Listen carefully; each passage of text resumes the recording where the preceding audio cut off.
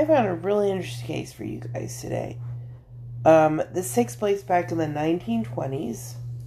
It's a murder mystery, and hopefully maybe someone out there will be able to solve it one day. Who knows? So here we go. This is called the Lava Lake Murders. The Lava Lake sites are nestled deep in the Deschutes. I hope I'm pronouncing that right. I am so sorry if I'm not. National Forest, about a 45-minute drive from the town of Bend, Oregon. These picturesque locations have become heavily trafficked over the years, with campers and fishermen taking advantage of all the natural beauty this part of the state has to offer. And for those who don't know, especially if there's any international listeners, Oregon is incredibly beautiful from pictures. Oh, sorry, my cat decided to come here and join me. That was my cat bouncing, jumping on the couch. So she wants to join in on the murder mystery too. So the lake gets its name from how it was formed.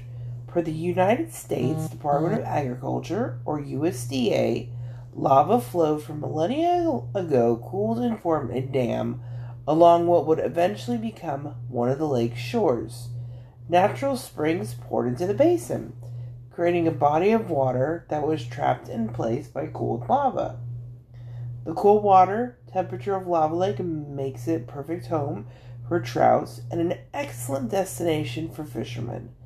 But nearly a century ago, especially in the colder months, hunters and trappers set up camps in the forest, earning their living while roughing it away from civilization.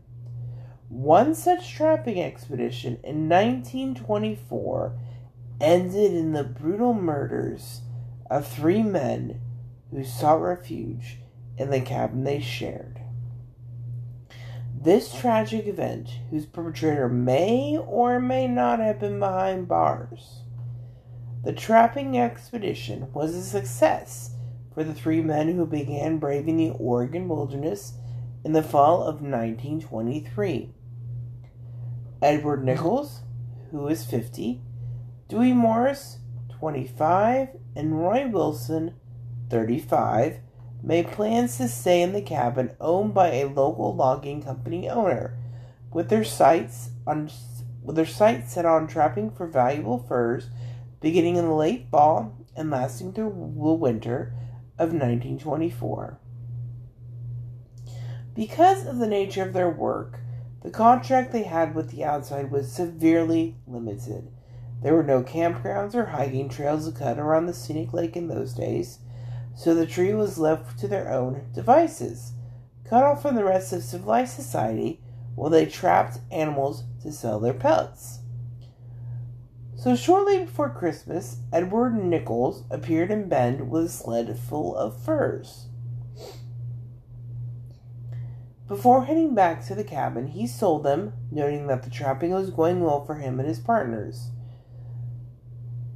Front Page Detectives tells of how the men were visited on January 15th, 1924 by Alan Wilcoxon, or Wilcoxon, or however you say that.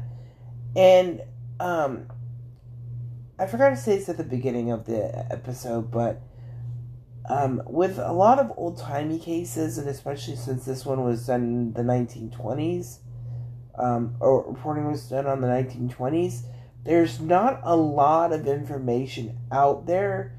There's only so much, so I'm just giving you what I found, and a lot of the reporting I did found is very scarce. So, back to the episode. So the owner of a resort in Elk Lake, who was snowshoeing there from his home in Fall River, Wilcoxon later reported that his 3 hosts were in great moods and were enjoying their successful trapping expedition. He was the last known person to see these men alive when he departed the cabin. When winter began to turn to spring, friends and family at the trio of the trappers became concerned that they had not returned to Bend, Oregon. With these concerns turning into fears about their safety, The brothers of Morris reached out for help. Front page detectives reports that he enlisted the use of the superintendent of Tummula Fish Hatchery, Pearl Linz, when he noticed that all the traps in the area around the cabin had not been emptied. Indeed, if the trappers were able, they would have cleared their traps. A search party was formed. When relatives and officials entered the cabin, they found it abandoned, but the men had left all their possessions behind. If they had left the cabin of their own free will, they wouldn't have left behind their guns, clothing, and other essential items.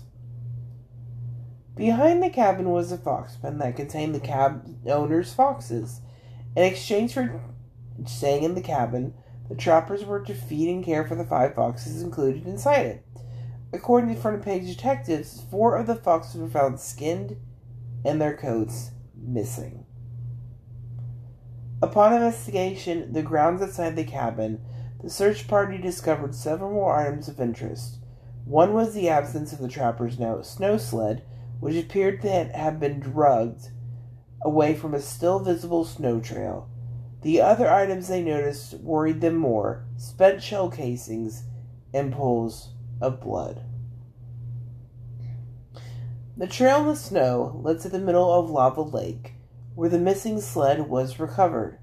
On the sled was more blood and clumps of what was believed to be human hair.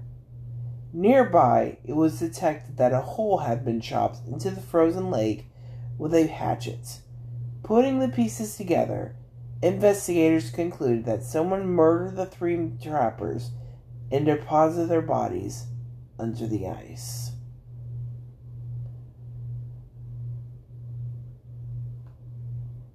So after they dug the men out, they performed autopsies on the men, which you always do.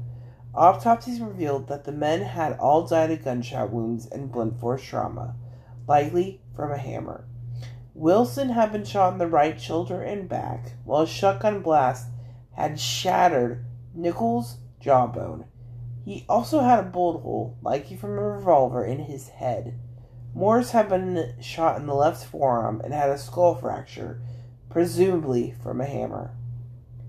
It was estimated that the murders occurred in late December 1923 or early January 1924.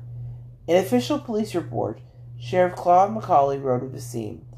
Even though the weather was perfect, the clear air was impregnated with the odor of death and decomposition, and it was with an undefinable spirit of awe and consternation that the little party of hardy outdoorsmen laid aside their packs, kicked off their snowshoes, and prepared to tackle a grim job which was little to their liking. According to a published report in April 1924, police believed at least 2 men had not been murdered in close vicinity to the cabin, but had been lured away from it.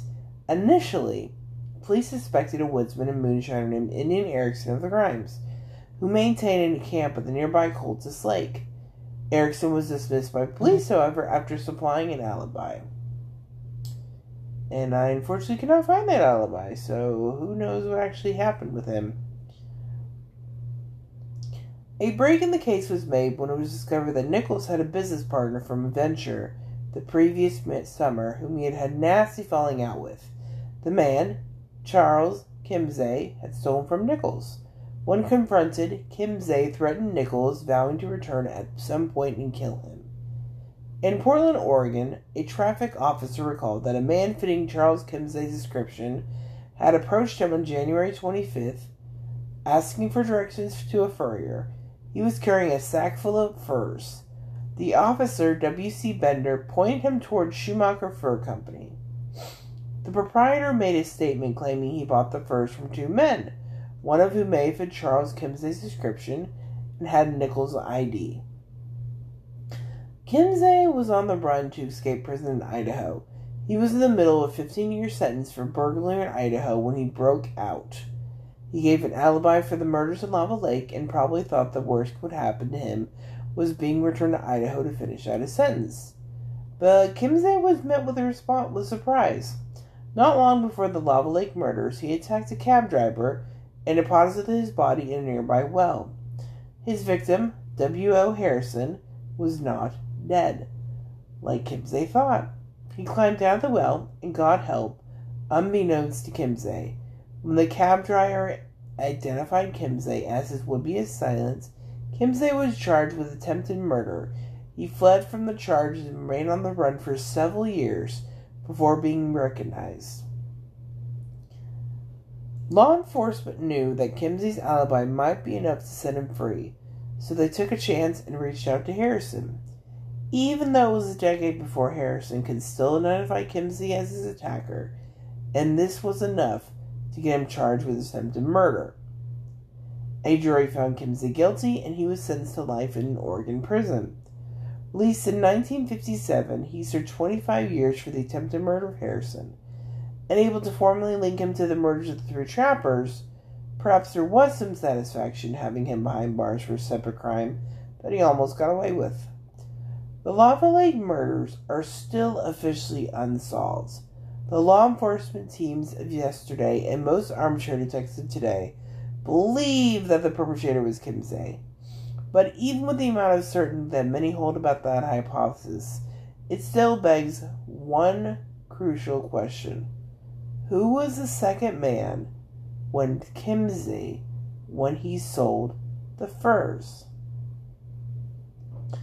The size of the trappers, the fact that there were 3 of them, and the revelation that Wilson was a former Marine made investigators doubtful that only one person could have carried out the triple murder, especially in the way it was done. The accomplice was never revealed, and no one of interest was ever detained or questioned.